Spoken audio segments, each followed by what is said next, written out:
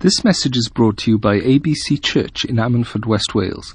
For more information, please visit our website at www.abclife.org.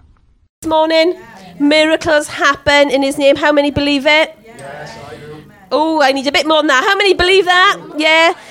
Because coincidentally, but then there's no coincidences, I guess. Coincidentally, that's what I'm speaking about this morning, is a miracle that didn't seem to be happening, but then suddenly did, because that's what tends to happen. And that song fits in lovely with what I'm going to speak about this morning.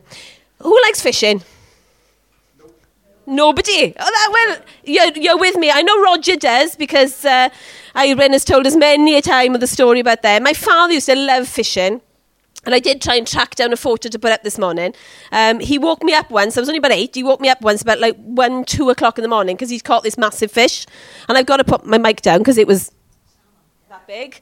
And he was so excited because it was so big. He woke me up kind of in the middle of the night. You've got to take a photo. You've got to take a photo. Bear in mind, I was only 8. It was didn't go down very well. But yeah, I absolutely hate fishing. My father used to try and take us all fishing. 2 of my brothers stuck with it. They enjoyed it and still fish to this day. But I was not interested at all. It is so boring, isn't it? Anybody who's been fishing, you sat there with your little rod, you're thinking, I'm going to turn into one of those little gnomes in a minute, and you're just sitting on your rock there. And I always just say to my dad, when am I going to catch one?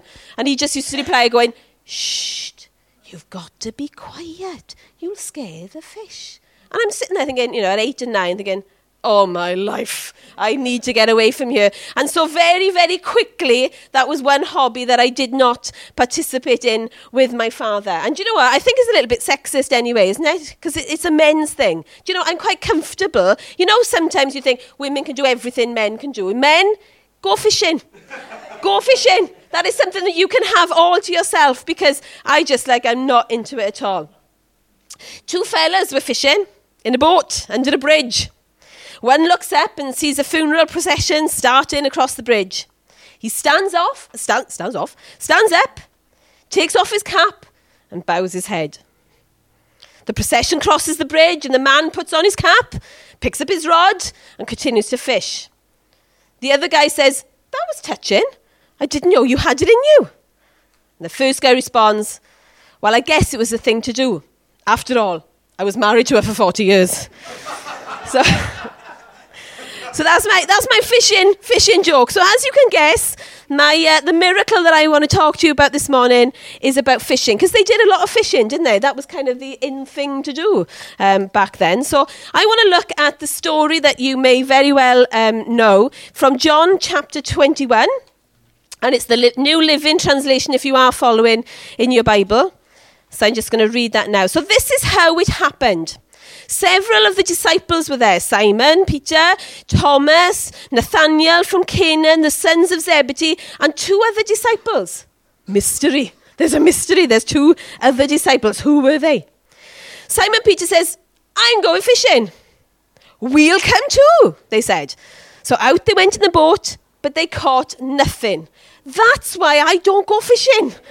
Because it's oh my gosh, it just doesn't happen for me anyway. But they caught nothing. At dawn, so they'd been there all night. It's you'd give up, wouldn't you? Well, I would. At dawn, Jesus was standing on the beach, but the disciples couldn't see who it was. He called out, "Guys, have you caught any fish?" "No," they replied. Then he said, "Throw out your nets on the right-hand side of the boat and you'll get some." So they did. And they couldn't haul in the net because there were so many fish in it. Then the disciple Jesus loved said to Peter, "It's the Lord." When Simon Peter heard that it was the Lord, he jumped into the water and headed to the shore. The others stayed with the boat and pulled the Lord net to the shore, for they were only about 100 yards from the shore. When they got there, they found breakfast waiting for them. Fish cooking on a charcoal fire with some bread. Isn't that like working in a Chinese and going home and your husband's cooked you a chow mein? It's who does that, isn't it? "Bring some fish you've just caught," said Jesus. So Simon Peter went aboard, dragged the net onto the shore. There was 153 large fish, and yet the net hadn't torn. "Now come and have breakfast," Jesus said. None of the disciples dared to ask him, "Who are you?" They knew it was the Lord. Then Jesus served them with bread and fish. This was the 3rd time Jesus had appeared to his disciples. There's something dreamlike about this scene, isn't there? Can you imagine it? I like to imagine things. Halfway between night and day, so the sun was just rising. The first hint of dawn spreading across the horizons, patches of mist and fog rising up from the water. The gentle noise of waves against the boat and against the shore. The dripping from the nets as they pull them up. Nothing there. Put it back. The deep sighs of the fishermen, whose muscles were probably aching from the toil of a fruitless night. And then this divine stranger, standing on the shore, calling out to them through the mist, telling them that they will catch something if they just put the nets on the other side of the boat, on the right side. Yeah, right. They'd been fishing all night, and the fish were not biting for whatever reason. They still had the nets in the water on the left-hand side of the boat, and nothing is happening. So what possible difference could it make moving the net from here to here? They were professional fishermen. They had no idea who this stranger is. But for some unknown reason, they didn't question the advice at all. They did. The Bible says, the verse says, if you read back, that immediately they just pulled the nets out and put it over here. And immediately they caught the fish. The Bible says they were unable to pull the nets out into the boat because there were so many fish, and they were huge. They were stunned at what had happened that night, and suddenly it dawns on them that it was Jesus who had been calling them. Can I suggest that the story of the lake and the fishermen suggests something to us about some of our stories, about the way we may be going about our daily lives, but seemingly without any reward and without any catching the fish. Some of us have been plodding along in our jobs week after week, year after year, with no sense of accomplishment and a feeling that we're just not getting anywhere. Anybody can relate to that? We've been coming up with nothing in our personal relationships, maybe, seemingly banging our head up against a brick wall with that one person. Or maybe we just haven't been getting any return on our spiritual efforts. We turn up for church, we pray, we read our Bibles, we're listening to podcasts, and maybe we do all of the above. We serve hard, we are diligent, but nothing is happening. Our nets are just keep returning empty. Empty feelings, maybe of shame, of fear, guilt, despair, anxiety, frustration, sadness, and we're just tired. Like the fishermen were at the end of the night. They'd been trying, and they were just tired. Does nothing ever seem to happen? Nothing ever seems to go right. Do you get that feeling sometimes? Our lives are empty, and sometimes we just feel so unfulfilled, and you just think, do you know what? It's not worth it. Why am I doing it? Let's just forget this. Let's just move on. So what miracle are you waiting for? It could be a small miracle in your eyes. It could be a big miracle in your eyes. It doesn't really matter. What are you waiting for? So this morning, I want to encourage you. This morning, we're going to throw our nets on the other side of the boat, on the right side of the boat. What's the point? I've been trying for years. I've been doing this, I've been doing that, I've been doing the other. What is the point? Maybe, unlike the disciples who just did it, you might be saying, why? I can't be bothered. I've given up. There's no possibility. But what if? What if? What if there's a huge reward waiting for you? What if you just make a little few adjustments to your fishing technique, that are a huge reward waiting to you? What would that mean to you? Financial improvement? We all could do with a bit of that. Relationship improvements? Health improvements? Self-esteem improvements? Confidence improvements? Hope improved? Your future improved? What if all it takes is a few adjustments? Ephesians 3 tells us God can do anything far more than you could ever imagine or guess or request in your wildest dreams. So why isn't he? Maybe it's just because we need to make a few adjustments to the way we are fishing. So this morning, I want to look at a few adjustments. Is that okay? Yeah. Okay. So the first adjustment is do it his way. So these are fairly basic, but we'll see where we go. It must have been really difficult for the fishermen, when you think about it, to listen to the solution of this stranger. Like I said, they were professional fishermen. They knew what they were doing. And all of a sudden, they had this person. They didn't know if they were a fisherman. They could have been a doctor. They could have been anything. They didn't know who it was. And here this person was telling them what to do. They knew about fishing. And perhaps were probably, at the time, some of the best fishermen on the Sea of Galilee. Yet it was being suggested to them that they were doing it wrong. What was being suggested didn't make sense. What possible difference could it have made? We've been fishing on the left-hand side all night and we've caught nothing. What difference will it make on the right-hand side? But you know, sometimes God puts us in situations where it seems that there is no answer. We've tried everything. We thought we knew how it needed to be done. It worked before, so why can't it work again? And now somebody has given us a simplistic answer that really frustrates us because it's not what we want to hear and it sounds stupid. Why couldn't Jesus just make the fish swim into the net? Wouldn't that have been easier? It would have saved them pulling it out and putting it back, wouldn't it? He could have done it. Why go to the bother of having them move the net? For that matter, Jesus could have just asked the fish, guys, can you jump in the boat for them? Couldn't he? He could have done it that way. But if he had done, it wouldn't have involved any aspect of obedience at all. Jesus didn't do it for them. He tested their obedience so that they could learn the blessing that follows obedience. You see, in your relationship with God, success follows obedience, even when you've been asked to do something that seems ridiculous. You can't keep doing the same things and expect different results. You can't do the wrong things and expect the right results. It doesn't work that way. Success comes as we listen to Jesus and do what he says. Luke 11 says, "Blessed are those who hear the word of God and obey it." So why isn't that miracle happening for you? There once was a weak and sickly man. His condition grew worse, but he could not afford a doctor. He lived in the deep, dark woods in an old log cabin, and out in front of the cabin was a huge boulder. One night he had a vision. God told him to go out, push the massive rock in front of the home all day long, day after day, until God told him to stop. The man got up early in the morning, and with great excitement, he pushed on the rock as long as he could. After a rest, he pushed some more. Each day, he pushed harder and for a little longer. Day after day, he pushed. Days rolled into weeks, weeks into months, as he faithfully pushed against the rock. After 8 months of pushing the rock, the man was getting a little bit tired of pushing the rock. So he thought, I need to look at this. So he started to measure how far he was pushing the boulder and soon realised that the boulder was in the same place as when he started. The man was so disappointed because he saw his work had accomplished nothing. He was tired and he decided to give up. He sat on the porch and cried because he had invested so much time and for nothing. How many of us sometimes feel like that? As the sun was setting in the west, Jesus came and sat down next to the man sitting on his porch. He said, "Son, why are you so sad?" The man replied, "Lord, you know how sick and weak I am.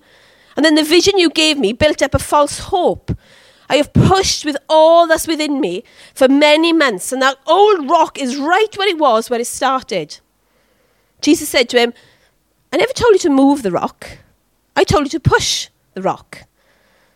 As an act of obedience, Jesus told the man to step in front of the mirror and look at himself. As an act of obedience, the man stepped in front of the mirror.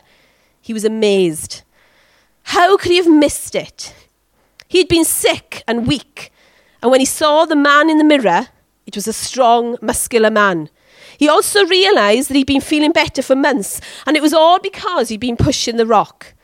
The man realised that the plan of God was not to change the position of the rock, but to change him. You see, when we are obedient to God, sometimes our miracles don't happen straight away, but the obedience to God in itself changes us and makes us into better people. You see, maybe whatever it is you're waiting to happen isn't happening because you're just not willing to push the rock.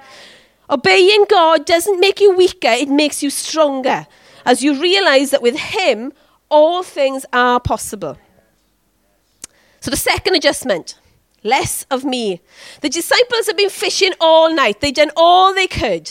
They knew the best fishing places. They knew how to use their tackle. They were experts at their trades, but they still had no fish. They were at the end of what they could do. Their resources were spent, but that's when God showed up. At the point where we give up is often when God shows up. You see, when you are coming empty, when you are praying, but when you are coming up empty and you are praying but getting silence back, when you are waiting and growing more panicky that things aren't happening, when your nets come back empty for the 20th time and nothing indicates that help is on the way, Jesus is still there. The disciples didn't need a new boat. They didn't need a new net or change the location. They didn't need new partners or a new business name. They didn't need to move to a different synagogue to get a fresh start. The disciples weren't lacking. But what Jesus did is showed the disciples what they could do without him, and then he showed them what he could do without them. John 3:30 says, he must become greater and I must become less and less. You see, when we come to the end of us, we come to the beginning of God. When we come to the end of what we can do, that is when we are ready to see what God can do. Proverbs 3 famously says, don't try and work things out of your own. Put your own ideas. These guys were professional fishermen. It made no sense to do what this stranger was asking them to do. They could have easily said, what does he know? Let's just go home. But they didn't. They put what they knew behind them and trusted in this stranger's voice. So second adjustment is less of me. Third adjustment, fish a bit closer. You see, the fish weren't the other side of the lake. They were just the other side of the boat. So the answer to your miracle is often closer than you think. There's an interesting story in the Old Testament about a Syrian general named Naaman. One day he woke to find that leprosy had completely taken his body. His slave girl, whom he had captive from one of his battles, said to his wife, it's only my master would see the prophet who is in Samaria. He would cure him of leprosy. So Naaman went to Elisha, the prophet, who did not even come out of the house. How kind of rude is that? But he had his servant go out and tell him to bathe in the Jordan River, which was just down the road. He was to dip himself 7 times. Naaman was furious. He felt insulted that he had to bathe in the river in Jordan. He was from Syria. And besides, he wanted something miraculous, something amazing to happen. He said, I thought he would surely come out to me and stand and call on the name of the Lord and wave his hand and cure me of my leprosy. You see, Naaman wanted something massive to happen, something spectacular to happen. But one of his servants tried to reason with him and said, if the prophet had told you to do a great thing, would you have done it? How much more then when he tells you to wash and be cleansed? So he went and he dipped himself in the Jordan River. He didn't go back to Syria. He went to the river down the road. His miracle, because he was healed, the miracle was closer than he thought. It was humbling. It didn't make sense to do it. The river wasn't even in his land. The answer was closer than he thought. How many people do you know that pray for an answer to their problems? But when the answer comes, they don't like the answer, so they don't do it because it doesn't make sense. It's like we want something big and great and massive to happen and spectacular to happen, but you're asking me to do this. They don't do it. You see, the answer to your miracle or your full net, maybe to you, is a brand new job. But maybe to God, it's your answer to your miracle is just be kind to the colleague that you're really, really horrible to. You might think that the answer to your full net is to earn more money. When God's answer is to your full net is just be generous with what you have got. You see, the answer to your full net might be, let's take that person down that's offended me. But the answer to your full net is forgive and move on. You see, the answer is closer than you think. God will not trust you with big things if he can't trust you and if you're not willing to do the small things. So the fish weren't the other side of the lake. The fish were just the other side of the boat. Your answer could be closer than you think. Adjustment 4, the last one, you'll be glad to hear. Realize who's calling you. You see, the disciples did what the stranger said without knowing who he was. Did they think, well, why not? I got nothing to lose. We don't know what was going through their minds at that time, but they listened to the stranger.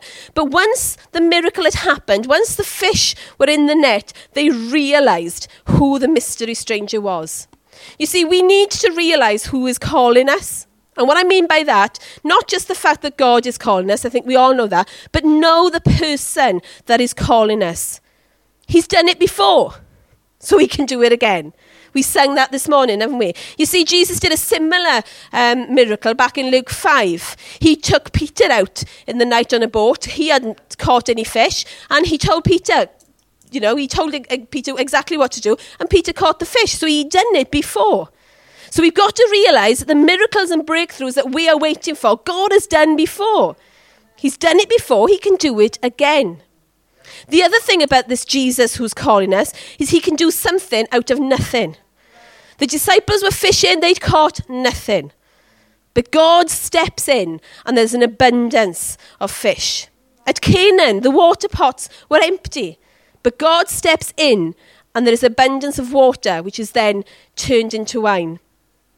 God can give health where there is sickness. He can give strength where there is weakness. He can give life where there is death. He can give hope where there's despair. He can give forgiveness where we only see shame. God can make something out of nothing. And whenever he does it in abundance. The water pots were full of wine. The people had so much wine left over. The baskets of food, after feeding 5,000 people, were overflowing with food. They collected spare. The nets were so full, they couldn't pull them onto the boat. Whatever he does in abundance. And he's already done it. You see, what you maybe don't realise is that God goes before you. He's prepared the way, and the fish are waiting. The disciples, even though they were fishing, Jesus had already prepared breakfast with fish. He'd already done it. He'd already got them. He's already got this for you. Deuteronomy 31 says, "The Lord is the one who goes ahead of you. He will be with you. He will not fail or forsake you. Do not fear or be dismayed." So I'm not sure where you're at this morning, and I'm coming to the end now. I'm not sure what miracle you're after. I'm not sure whether you need a new job. You might need a new relationship. You might need to solve your current relationship. You might need issues. You've got issues with your finances. You might need a breakthrough there. You might need a breakthrough with your health. It could be anything. It could be small. It could be huge. And maybe at this moment in time, either here or online, you might be thinking of giving up. You might be thinking of giving up that job, giving up on that marriage, giving up on that calling that you know God is calling you to. You might even be thinking on giving up on life itself. But I'm here this morning to tell you, don't give up. Adjust your net and just see what God can do. Amen.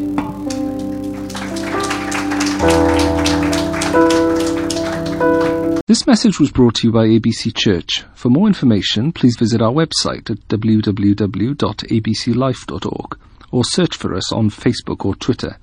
You can also contact us by phone on 01269 59 6000.